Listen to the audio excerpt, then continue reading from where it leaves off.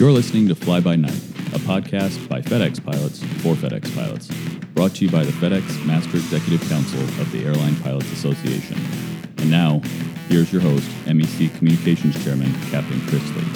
My guest today is Captain Bob Checky, who represents the Anchorage-based pilots as the Council 79 Chairman and Block 9 Representative. Thanks for coming. Hey, Chris. You're welcome. Thank you for having me.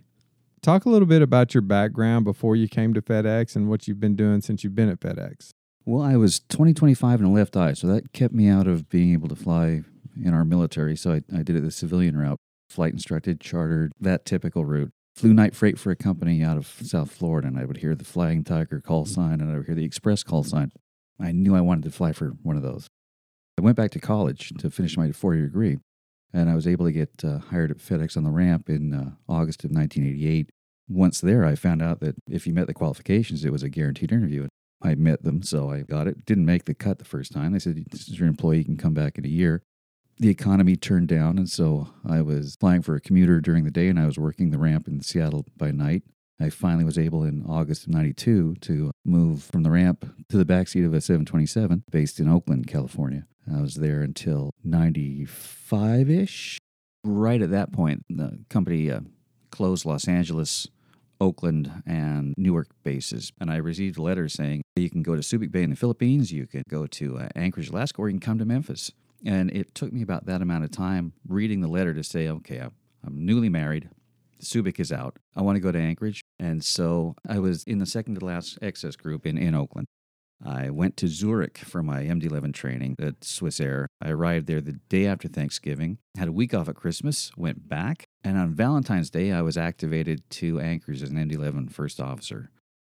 Flew with some amazing old silver and purple guys. I learned a lot. I learned so much. And I became a captain on the MD-11 in the summer of 2003. What can you tell the pilots about your previous union experience? I was the second officer representative in Oakland under ALPA 1. It was Council 98. What made you want to get involved in volunteering at the union? Volunteerism was instilled in me, I think, from a young age.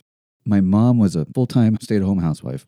My dad was a postal clerk. We lived in the more economically challenged area of Seattle, racially balanced, ethnically balanced.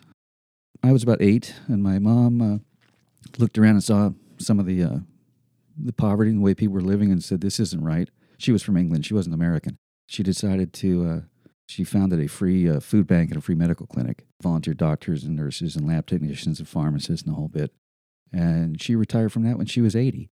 So I think that's where it must have come from, or a large portion of it did. How do you see your role as an MEC representative? I represent in Anchorage. I really represent everyone in ALPA. But the people I directly represent are seniority number 50 to about 5,100 in Anchorage, the full gamut, which is really great. You see the whole picture. One of the beauties of this representational system we inherited with the FPA merger is Memphis is represented from top all the way to bottom.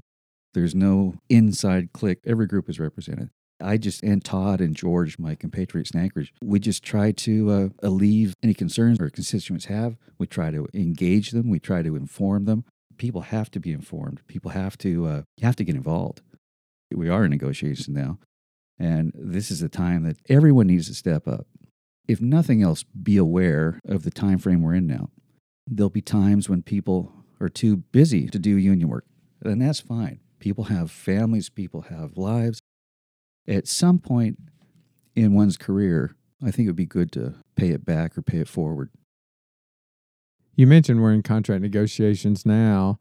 Talk some about your role sitting at the table, interacting with the officers, negotiating committee, and other union volunteers.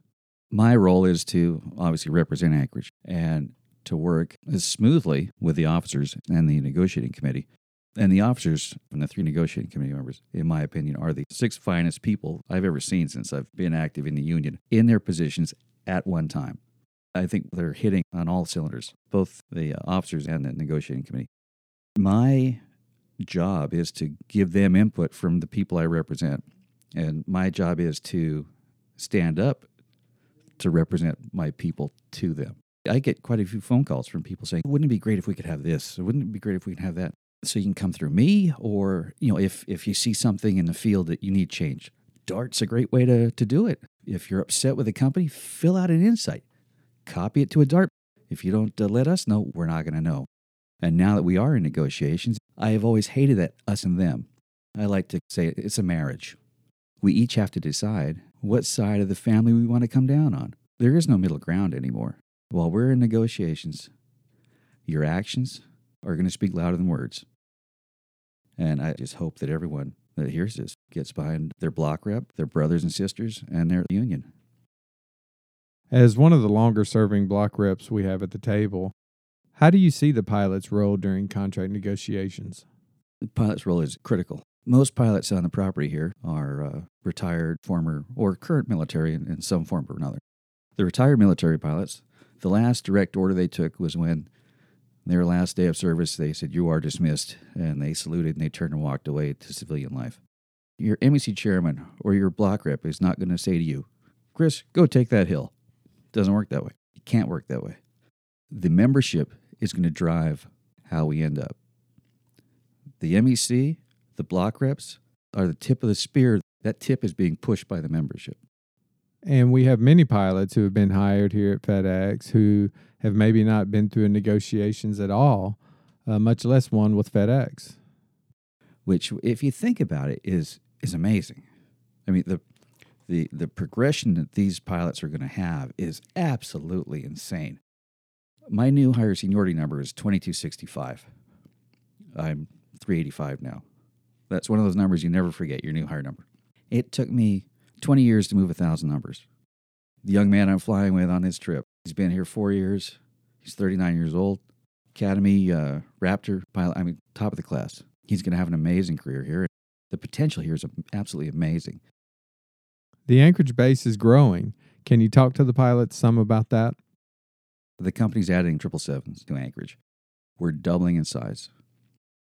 Right now, I think with the close of the bid, the numbers were 145 to 150 MD-11 pilots and roughly the same 777 pilots.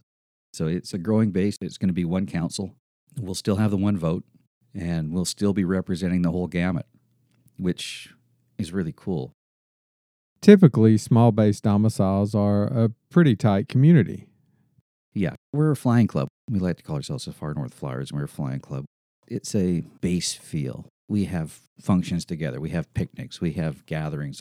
At Christmas time, the Carmens have a party. The house fills up. Rose and Matt Coburn do the hospital runs. They're in charge of all that. They'll do the 3 big hospitals in the Anchorage area. It's a family. We look after each other. We call each other up. How you doing? All our calendars are open, so we can see if they're in town. We would just, it's wonderful. So I imagine as the base grows, you're going to want to protect that small community feeling. Absolutely. Yeah, it'll be the same, just a little bit bigger. It will be the largest outbase. It will be the gorilla of the outbases. As far as, I think there'll be 310 votes in Anchorage. Well, Bob, thanks so much for coming. Any final thoughts? Well, we live in a time of unease. Those of us in the international system, we're seeing the world through windows. When I was in Sydney, I used to bid Sydney a lot, and they would give me a room with a view of the heat riser and the office on the other side. Now I get a view of the Opera House and the bridge, and I ask them, please give me a room with a view of the heat riser and the dumpsters, because I can't go there. These are tough times. Look after each other. It's very easy, actually, to get run down now. So take care of yourselves, whether you're flying domestically or flying internationally. And not only take care of yourself, but take care of each other, because no one else is going to do it. The company's not going to do it. They are going to smile at you. They are going to thank us up one side and down the other. I am so tired of the platitudes. Show me. Don't just say it. Show me. Well, thanks, Bob. And thanks for listening. If you have any questions, go to fdx.alpa.org and utilize the DART link. And as always, be safe out there, and we'll see you next time.